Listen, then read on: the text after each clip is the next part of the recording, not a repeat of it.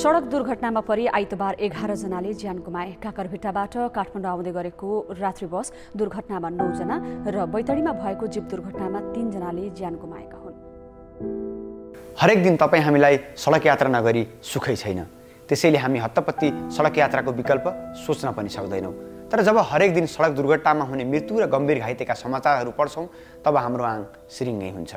दुर्घटना र मृत्युको लस्कर लाग्दो खबरहरूले हामी सबैलाई सोच्न बाध्य बनाउँछ। तर पनि सडक यात्राको विकल्प भनेकै सुरक्षित सडक यात्रा बाहेक हामीसँग छैन। नेपाल प्रहरीको तथ्याङ्कले भन्छ झन्डै 10 वर्षको हाराहारीमा सवारी दुर्घटनामा मात्रै 24,429 जनाको ज्यान गयो। अर्थात् हरेक दिन सवारी दुर्घटनामा 7 जनाभन्दा बढीको ज्यान गइरहेको छ। आजको श्रृङ्खलामा हामी सवारी दुर्घटनाको डरलाग्दो तथ्याङ्क र यसको कारणहरूबारे चर्चा गर्नेछौँ अनि आम नागरिकले किन बेकसुर सडकमा ज्यान गुमाउन बाध्य भइरहेका छन् भन्ने बारे खोताल्ने प्रयास गर्नेछौँ।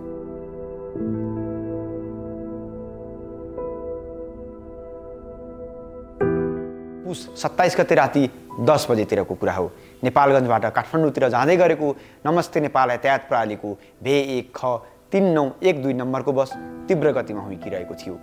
पूर्व पश्चिम राजमार्ग अन्तर्गतको राप्ती गाउँपालिका स्थित भालुबाङ बजार कर्दा पनि यो बसको गति नियन्त्रणमा आएन। मध्यरातमा नजिकैको पुल हुँदै अघि बढेको बस पुलबाट पारी पुगेन, बरु अनियन्त्रित गतिमा रहेको बस पुलको दायाँ छेउको बार भत्काएर खोलामा खस्यो। बसमा सवार 1 महिला र 11 पुरुष गरी 12 जनाको घटनास्थलमै मृत्यु भयो। यो घटनामा अन्य 24 यात्रु भने घाइते भए। सवारी दुर्घटना नेपालको निम्ति नियमित आकस्मिकता मात्रै होइन। हामीले प्रहरी प्रधान कार्यालयबाट सवारी दुर्घटनाको 1 दशकको तथ्याङ्क लिएका छौँ। दुर्घटनाको यो कहाली लाग्दो तथ्याङ्कले आम नागरिकको जीवनको मूल्य कति सस्तो छ भनेर बुझाउँछ। आर्थिक वर्ष 2070-71 यताको झन्डै 10 वर्षको तथ्याङ्क हेर्दा सवारी दुर्घटनामा मात्रै 24,429 जनाको ज्यान गएको देखिन्छ। अर्थात् हरेक दिन सवारी दुर्घटनामा 7 जनाभन्दा बढीको ज्यान बेकसुर गइरहेको छ। यो झन्डै 10 वर्षको अवधिमा सवारी दुर्घटनामा 51,355 जना गम्भीर घाइते भए। अर्थात् हरेक दिन सवारी दुर्घटनामा 454 जनाभन्दा धेरै गम्भीर घाइते हुन्छन्।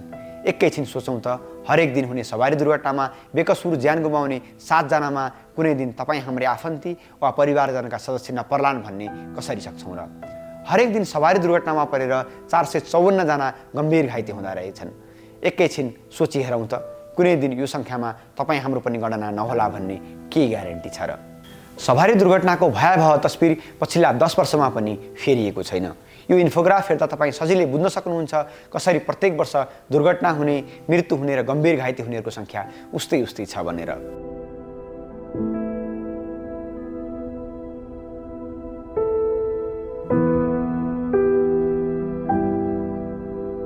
दाङमा बस दुर्घटनामा 12 जनाको ज्यान गएकै दिन थानकोटको चितलाङमा भएको निजी कार दुर्घटनामा एकै परिवारका 5 जनाको मृत्यु भयो। त्यसको भोलिपल्टै बागलुङको बुर्तिबाङबाट ढोरपाटन जाँदै गरेको जीप दुर्घटनामा पर्दा 2 जना यात्रुको मृत्यु भयो। यसरी 2 दिनमै सार्वजनिक भएका 3 दुर्घटनामा परेर 19 जना नागरिकको ज्यान गयो। श्रृङ्खलाबद्ध दुर्घटनापछि भौतिक पूर्वाधार तथा यातायात मन्त्रालयले सवारी दुर्घटनाका त्रुटिहरू पत्ता लगाउन 5 सदस्यीय कार्यदल पनि बनाएको छ। तर विगतका वर्षहरूमा पनि ठूला दुर्घटना हुँदा कार्यदल बनाउने तर त्यसबाट प्राप्त निष्कर्ष ठोस कार्यान्वयन नगर्ने गल्ती बारम्बार भइराखेको देखिन्छ। Nepal road safety action plan 2021-2030 मा नेपालमा हुने सडक दुर्घटनाबाट सबैभन्दा धेरै क्षति कसले बिहोरिरहेको छ भनेर उल्लेख गरिरहेको छ। Nepal road safety action plan 2021-2030 मा नेपालमा हुने सडक दुर्घटनाबाट सबैभन्दा धेरै क्षति कसले बिहोरिरहेका छन् भनेर उल्लेख गरिएको छ।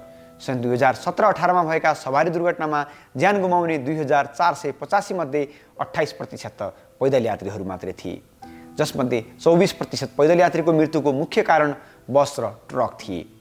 सन् 2017-18 मा भएका जम्मा दुर्घटनामध्ये 38% मोटरसाइकल दुर्घटनाका केस मात्रै थिए, जसमा 1032 जनाको मृत्यु भएको थियो। जम्मा सवारी दुर्घटनामध्ये आधाभन्दा धेरै दुर्घटना 25 देखि 40 वर्ष उमेर समूहका चालकहरूबाट भइरहेको पनि नेपाल रोड सेफ्टी एक्सन प्लानमा उल्लेख गरिएको छ। यो नेपाल रोड सेफ्टी एक्सन प्लानमा 5 वर्षको दुर्घटनाको तथ्याङ्कहरूको विश्लेषण पनि गरिएको छ, जसमा ग्रामीण सडकहरूको तुलनामा सहरी सडक र रणनीतिक सडकहरूमा दुर्घटनाको दर बढिरहेको देखिन्छ। यो सरकारी प्रतिवेदनमा सहरी क्षेत्रका सडक अन्य सडकको तुलनामा निकै असुरक्षित रहेको पनि उल्लेख गरिएको छ।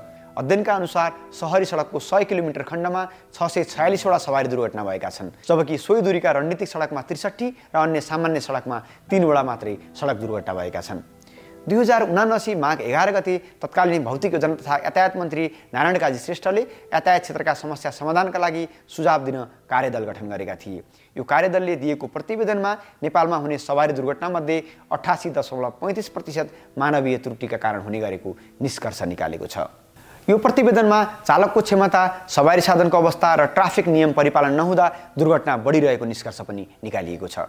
सडक दुर्घटनाको सङ्ख्या घटाउनका लागि सरकारले Nepal road safety action plan 2021-2030 बनाएको थियो। यसको ड्राफ्टमा लेखिएको छ, नेपालले दिगो विकास लक्ष्य सम्बन्धी सम्झौतामा सन् 2015मा प्रतिबद्धता जनाएको छ, जसमा नेपालले सन् 2020सम्म सडक दुर्घटनामा हुने मृत्यु र चोटपटकका घटनामा 50%ले कमी ल्याउने र सन् 2030सम्ममा सुरक्षित, सुलभ, पहुँचोकी र दिगो यातायात प्रणालीको निर्माण गर्ने प्रतिबद्धता जनाएको छ। तर सरकार आफैले जनाएको प्रतिबद्धता आफैले पुरा गरिरहेको छैन। आफूले अन्तर्राष्ट्रिय समुदाय समक्ष राखेको बाचा आफैले अपुरो र अधुरो छोडिरहेको छ। सडक दुर्घटनामा आफै आफ्नो परिवार र प्रियजनहरू नपरेसम्म यो कति गम्भीर विषय हो भन्ने थाहा हुँदैन। जो सडक दुर्घटनामा परेका छन् र बालबाल बचेका छन् तिनीहरूलाई थाहा हुन्छ सडक दुर्घटनाले मानिसको जीवनलाई कसरी सधैँभरिका निम्ति गहिरो चोट दिन्छ भनेर। जस्तो कि झापा काकडभिट्टाका बद्री घिमिरेका कुरा सुनौ। मेरो नाम चाहिँ बद्री घिमिरे, म मेचीनगर 6 काकडभिट्टामा बस्छु। म पेसाले व्यवसायी हुँ। मेरो दुर्घटना 2067 साल फागुन 3 गते भएको थियो। दमक महोत्सव 2067 सालमा म एउटा कम्पनीको बजार प्रतिनिधिको रूपमा कार्यरत थिएँ।